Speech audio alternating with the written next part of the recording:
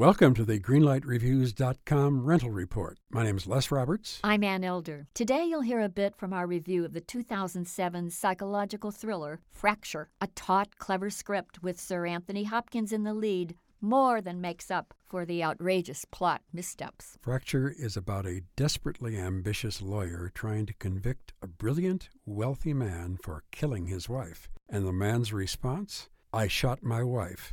Prove it. Here's what we had to say about Fracture.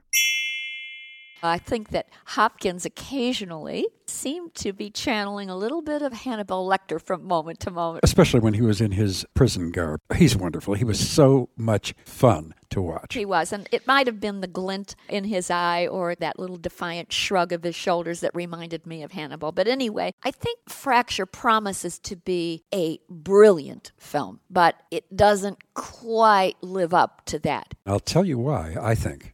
There was something very distancing about this entire film. Somehow, nothing in the film reached out and touched the audience emotionally. I agree with So that. we were watching something very classy and very well done, but we weren't emotional about it. I agree. The movie just doesn't pull at the emotional heartstrings of an audience. But this is really, really fine. For me, Fracture, green light. Green light for me also. So, 2 yellow lights for Fracture.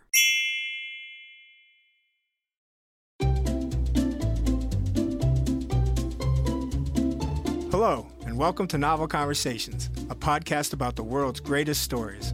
I'm your host, Frank Lavallo, and for each episode of Novel Conversations, I talk to 2 readers about one book.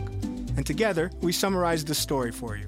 We introduce you to the characters, we tell you what happens to them, and we read from the book along the way. So if you love hearing a good story, you're in the right place. Our 9th season is coming this fall. Tune in to hear from some of the all-time great authors, Charles Dickens, Jules Verne, F. Scott Fitzgerald, and more. Subscribe to Novel Conversations wherever you listen to podcasts.